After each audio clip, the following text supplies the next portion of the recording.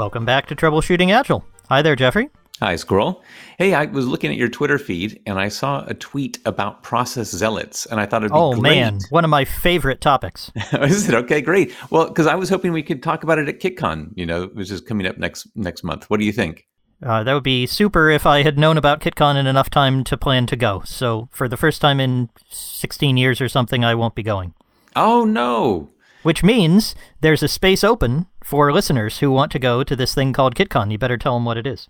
Okay, so KitCon is the Continuous Integration and Testing Conference, and KitCon Europe is happening in the Netherlands in October. Link in the show notes. Would love to see you there. You can come talk to me about process zealotry and anything else you've heard on Troubleshooting Agile. And so happy to talk about that. I'll also be, by the way, at the DevOps Enterprise Summit.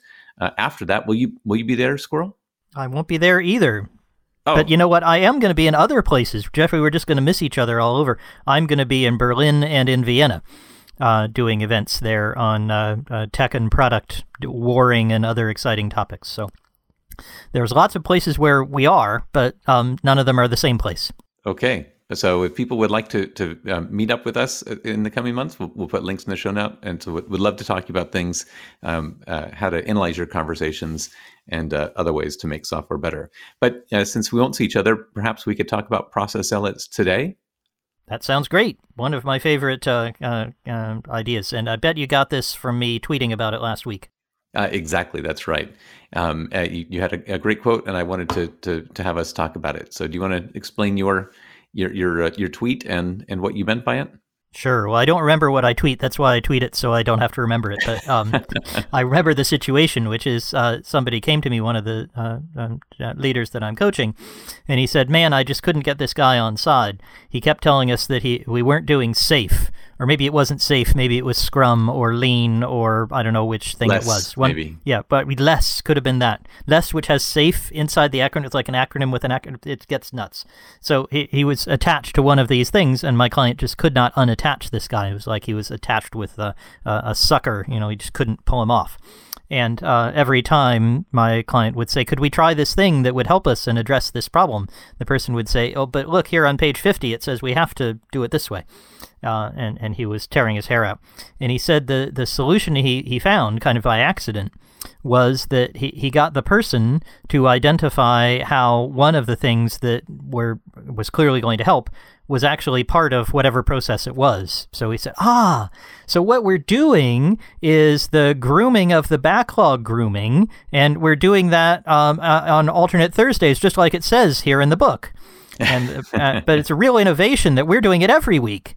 And the person said, yeah, it sounds great. Why don't you go and investigate this more? And maybe we can write about it and tell people how great it is that we've innovated and we're using this stupendous process. Now, to some degree, I want to hasten to add, listeners who know us well will know that I wouldn't want to do this I wouldn't endorse doing this in an underhanded way. So what I wouldn't want to say is, yeah, that sounds great, ha ha ha, into my hand. No, I'm just humoring this person. So I certainly advised him to say that, you and I don't agree on the value of this process, but it sounds like there's something valuable in it that you found, so let's work on that. That's the attitude with which I intended the insight. But the insight was, maybe if you have someone whose zealotry is getting in the way, you could help them to see how their zealotry could be turned in a helpful direction. Right. And the way you described it is you ask them to connect your practices to their, quote unquote, Bible of whatever Correct. Their process is. And I really liked that. And that's exactly what I wanted to what I picked up on was the idea that what you're doing that you see as beneficial probably is reflected in some way in whatever the process is. In a sense, there's certain things that you need to be doing, and these different processes might use different terminology, but ultimately the goal is to ship software and probably have some very similar components in it. At least that was my thinking of it. Is that kind of what you had in mind? Yeah, absolutely. There's likely to be something that's valuable in any of these processes. They all follow the same sorts of ideas. They worked for somebody once, as you were telling me a little while ago. So there must be something good in it. And that's what this person kind of stumbled on, and I wanted to share with more people, the idea that you could actually pull that out and say, well, look, we might not agree on all these things, But there is this one here that we do seem to agree on. Maybe we could work on that together. And I think this is why it resonated with me, is because lately on Twitter, I found myself getting a bit bummed out by the negativity, which is... Really? I'm shocked. I know this is maybe I shouldn't spend as much time there as I do. But I came it's across... write only for me. I just write and run. Probably healthier. But what stood out to me were people who often... I guess I read it because some people share interesting ideas of what they're doing. And I really enjoy hearing the positive things. Hey, we tried this, it worked well. And I like the success stories. What I find really anti-valuable are the things where people say, I'm so sick of this process, it will never work. Or I'm sick of, really what they say is, I'm sick of people who keep telling me to use this process or keep forcing this process on us. And, it's stupid, it could never work. And it's kind of, for me, now that you talk about process zealots, it's like these are the anti-zealots. I think the one that triggered me this week was someone saying, about OKRs. Like, I've given up, I'm no longer going to resist. Fine, I'll write myself as OKRs, but of course, this is not going to possibly add any value. And it was sort of a total dismissal of the process. And I just, the thing about that is, like, processes, in one sense, they aren't that important. And this might sound strange, in the particulars, which is to say, every process that exists, someone probably took the time to write down because it worked for them. It worked for them in some context. And they said, hey, this is useful attributes that other people could apply and learn from. Now, certainly some people go too far. And I think that's the kind of zealots who say, oh, this is the one right way. This is now now it's been written down, this is the one true way, and everyone should adopt it. And it's kind of like standards, Nick's KCD comment. There's 15 standards. Let's go create one to unify them all. Now there are 16 standards. So it does have that problem. But there's this idea that it has worked for someone, it has been valuable for someone. And rather than just dismissing them as useless, to say, what was it that people found valuable about it? I think that the curiosity, when people found this valuable, what problem was it solving for them? And maybe that would be useful for me, or maybe it's not a problem we have. And sometimes when people suggest a process, my response to them might be, look, I just don't understand that it solves a problem we have. Do you think we have a problem that this addresses? Because, maybe we do, maybe we don't. And if we do, then it's worth discussing. But if someone's just advocating it because they think this is the right process and they don't particularly have a problem in mind to solve, then I'm less interested. And this kind of non-zealotry, this more sort of curiosity, I think is something that you kind of tapped into here, or your client did when dealing with their process zealot. How does this work? How does what we're doing relate to what's in your process? And that kind of curiosity, I think, to me, is what unlocked that interaction for them to be excited and make those connections.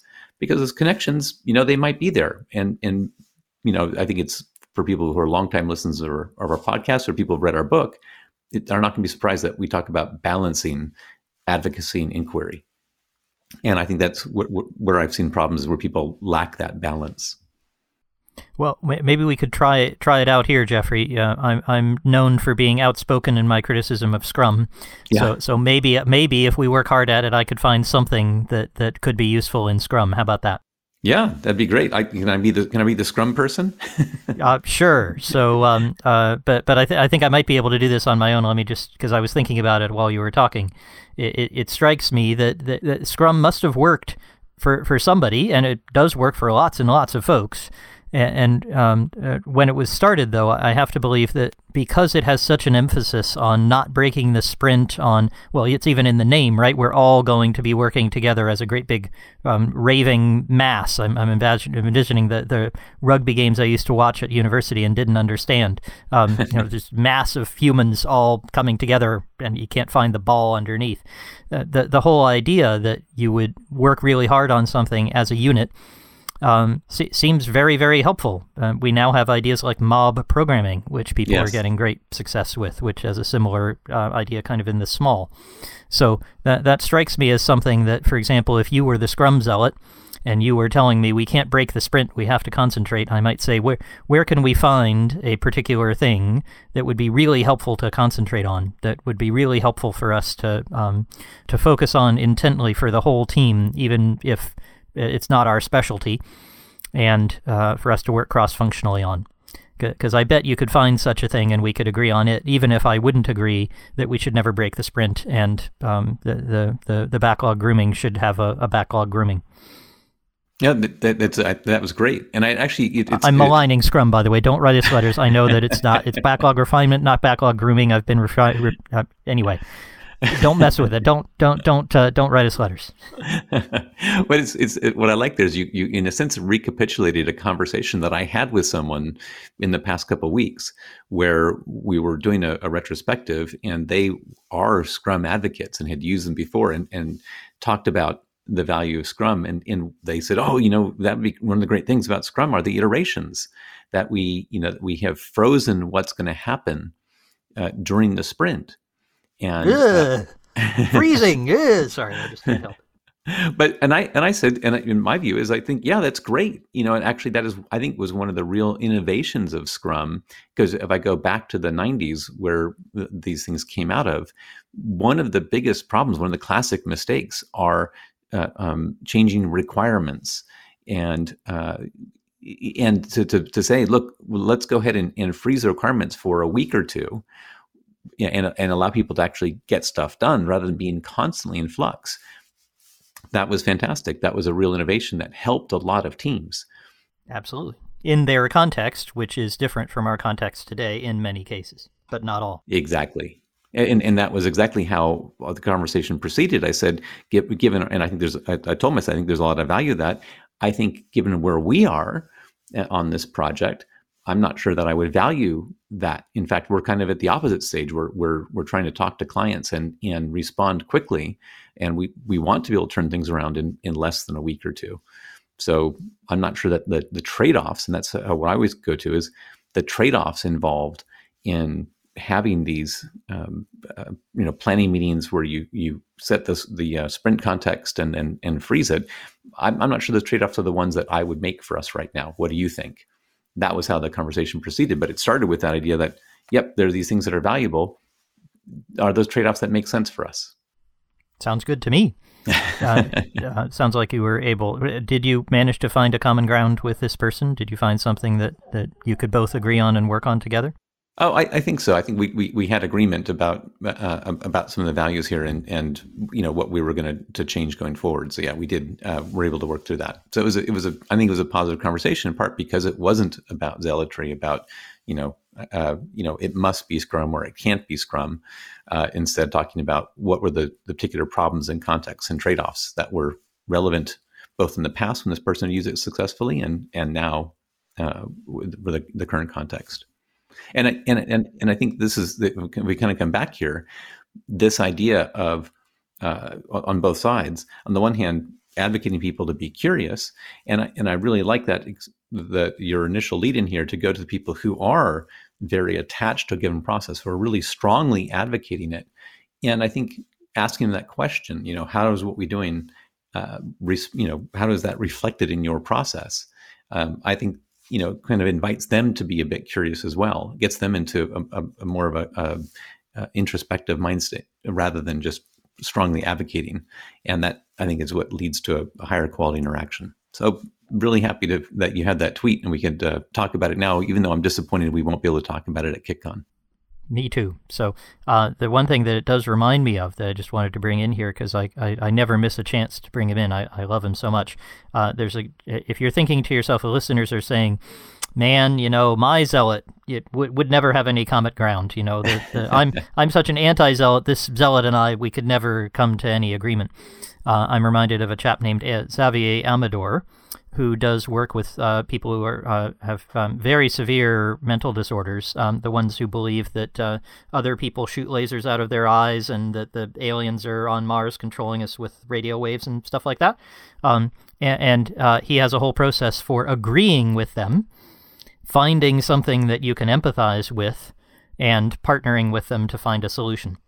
So if he can do it with people who have that level of literally out of this world zealotry, I have the feeling that we could find something in common, no matter which side of the zealot anti-zealot spectrum we might happen to be on. So we'll leave a link in the show notes to some of his great material.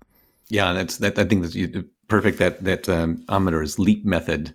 That's fantastic, and I really like your idea of bringing that into this kind of conversation. Sounds good. Well, so I was saying before, don't write us letters. In fact, we'd love to have letters from you, even if you want to correct me on the finer points of Scrum. You just won't get very far with me, but maybe you will with Jeffrey. You can find us, as always, at agileconversations.com, and we'd love to hear from you there on Twitter, which some of us are on sometimes when it's not too negative, and email and lots of other ways. There's free videos, all kinds of good stuff. Our book, as Jeffrey mentioned, all available at agileconversations.com. And of course, we'll be back again next Wednesday for another episode of Troubleshooting Agile. Thanks, Jeffrey. Thanks, Carl.